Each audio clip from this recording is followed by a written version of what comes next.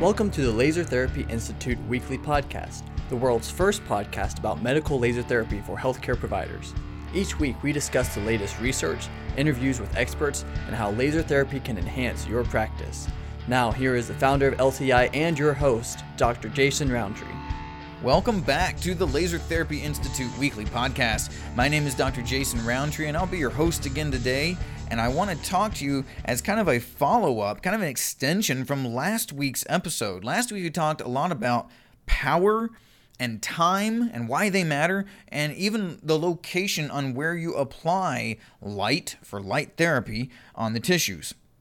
These are hotly debated topics, and I think there is some really good information I was able to bring to you last week. If you want to hear more about power and time specifically, please go back to last week's episode and then join me again here today, because today we're talking about wavelength, the color of the light that you use for therapy.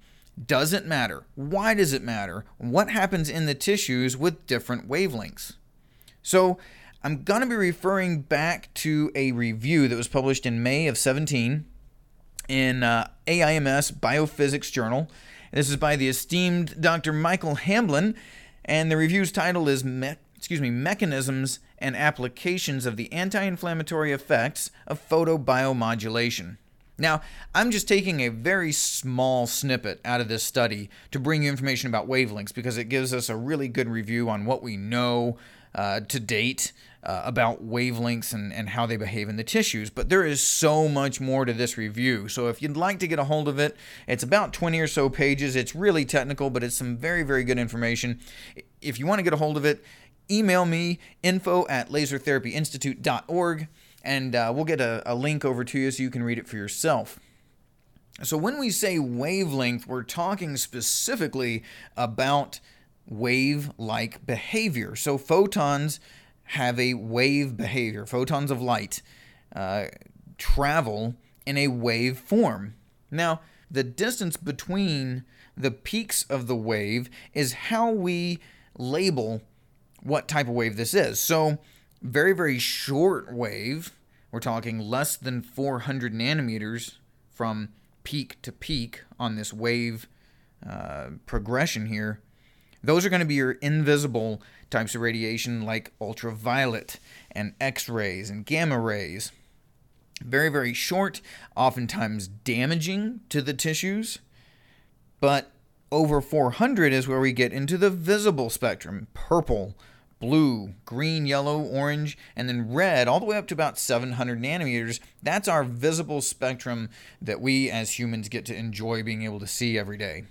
From 700, anything over 700 up to about 2,000 nanometers is what we'd term near infrared. Now, this is invisible, but doesn't have the damaging characteristics that UV and X-rays do. And this goes further on from near infrared, like I said, between about 700 to about 2,000 nanometers, all the way up to the far infrared that CO2 surgical lasers will put out at that 10,600 nanometers. And once you get far enough, long enough rather, in the wavelengths, and you get into radar, FM channels, TV, shortwave, AM radios, radio waves. But we're going to focus today on wavelengths that can be used in photobiomodulation. So which wavelengths can be used to positively affect the tissues? And those wavelengths are specifically between 600 and 700 nanometers, as well as from 770 to about 1064. Those are our most common and seemingly most efficient parameters for wavelengths when we're going to be using it for photobiomodulation or laser therapy or light therapy.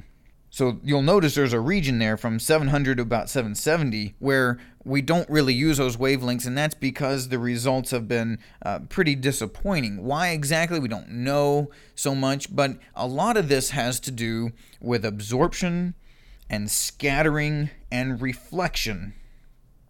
Now, when we're talking about visible wavelengths in the blue and the green spectrum, they can actually have some positive effects in tissues, but the absorption and the scattering And the reflection off of the skin is very high, so you don't get any real penetration through the tissues with blue and green visible. So if the penetration of the light into the tissues is governed by the absorption and the scattering and the reflection at the surface, as well as by the molecules and the structures that are present in the tissues, then they are major factors in delivering light to deeper tissues. Now, if we're just talking about the skin, if we're just applying light to the skin, well, visible light can be great, right? Visible green, visible blue, visible red can all have tissue effects at the skin if that's what we're going for. But when you start getting into those deeper tissue defects or inflammatory environments within a joint or a tear in a tendon, you need some level of penetration to get the light down to that injured tissue. Now, Dr. Hamblin says that both absorption and scattering of light become significantly less as the wavelength gets longer.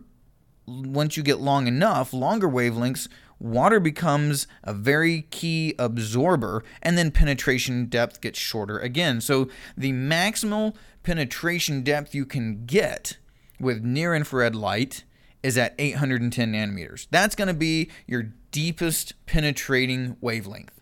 And penetration is one thing, but absorption is important too. It needs to be absorbed properly by the target tissues. Now, maximum absorption in water, which is the most common part of our tissues, happens at its maximal amount at about 980 nanometers or higher.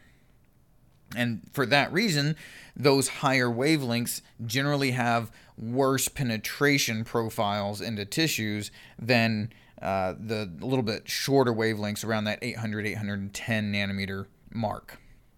Okay, so quick recap. Visible red between 600 and 700 nanometers, and then the invisible near infrared between 770 and about 1064. That's where you're going to get most of your tissue effects. The maximum penetration is about 810 nanometers. The maximum absorption is somewhere north of 980 nanometers.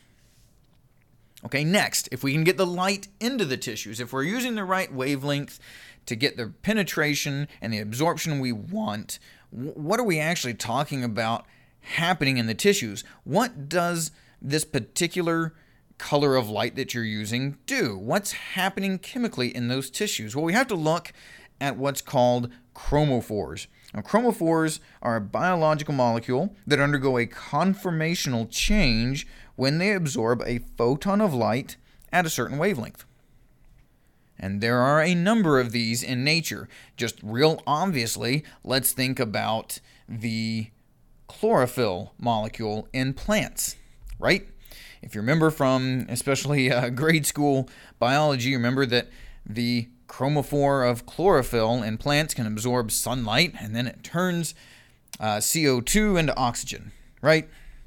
That's very, very, very shallow version. But if we think about that when we talk about chromophores in living tissues, especially human tissues, that's what we're talking about on this podcast in particular, well, there's several different chromophores that we should be aware of. So one of the most obvious ones, I guess you could say, is what's called a light-gated ion channel. And this is utilizing a G protein coupled receptor, which is called an opsin. You'll find opsins in the rods and cones of the retina. This is how we get signaling vision from visible light, right? Now, I'm not going to really get into that one very much because that's not what we're really focused on here. So there are a couple more that I want to focus on more specifically. One is cytochrome C oxidase. And if you've looked at laser therapy, if you've looked at light therapies and photobiomodulation in general, you've probably heard about cytochrome C oxidase. So what is it specifically? Well, it's unit 4 in the mitochondrial electron transport chain. And what it does is produce a proton gradient that ATP synthase enzyme needs in order to synthesize ATP. And because of the way that it is built, it absorbs light in the near-infrared spectrum very, very well, up to about 950 nanometers. So what happens when cytochrome C oxidase absorbs one of those key wavelengths? What goes on there? Well, we know what we see. We know we see an increase of enzyme activity, increased oxygen consumption, and increased ATP production. And the best theory we have is that this is based on photodissociation of inhibitory nitric oxide. Nitric oxide will block oxygen, so a very low energy photon absorbed into cytochrome C oxidase actually kicks out nitric oxide and allows more cellular respiration, energy production to take place. And this is really what a lot of the research has focused on, is the action of light with cytochrome C oxidase. Again, the absorption peaks are about 800, but it can still absorb light all the way up to about 950 nanometers. The next chromophore that Dr. Hamlin brings up is water.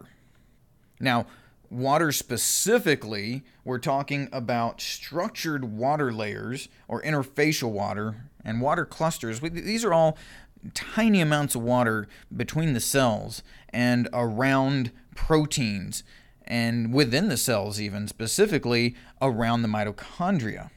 And when these small amounts of water absorb light, then we see a very small increase in vibrational energy and even charge separation when it absorbs this near-infrared light. And that's right around 980 nanometers and up to about 1200, and sometimes even higher than 1200 nanometers.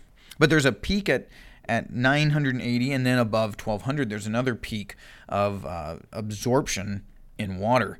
And when you have that small change, that small energetic change, then it can affect the conformation of cellular proteins. It can reduce the viscosity of the interfacial water within the mitochondria and allow for faster ATP synthase action. And that is why we can see good increases in ATP production, even if we're outside of that spectrum where cytochrome C oxidase does very well, which is in that 950, 800 nanometers up to about 950. That now we're talking 980 and even higher. So something to think about is the more absorption you have by water, the shallower the penetration is going to be. And that is why your maximum penetration depth is right around 800, but your maximum absorption wavelength is about that 980, 950 nanometers. So there's some sweet spots we can kind of identify here. Number one, we know that 800 can get the deepest. So that right there should give you some idea of what wavelength your device should be operating in if you're trying to attack deeper tissues. But also in the higher wavelengths, in the 950, 980 and up, you have better absorption by cellular water, which means you can have maybe larger tissue effects, larger cell respiration events, but at a lesser depth. There's another one here that at about 1064 nanometers is another little sweet spot between absorption by water and penetration depth. Now, 1064 can penetrate quite well without quite as much absorption in water, so you can get that water absorption factor down deeper into those tissues. You can also see some good results with visible red wavelengths in that 600 to 700 nanometers. The problem there becomes the penetration is just not that great. So what are our takeaways? Well, tissue penetration and the effects you get when you put light on those tissues are very wavelength dependent.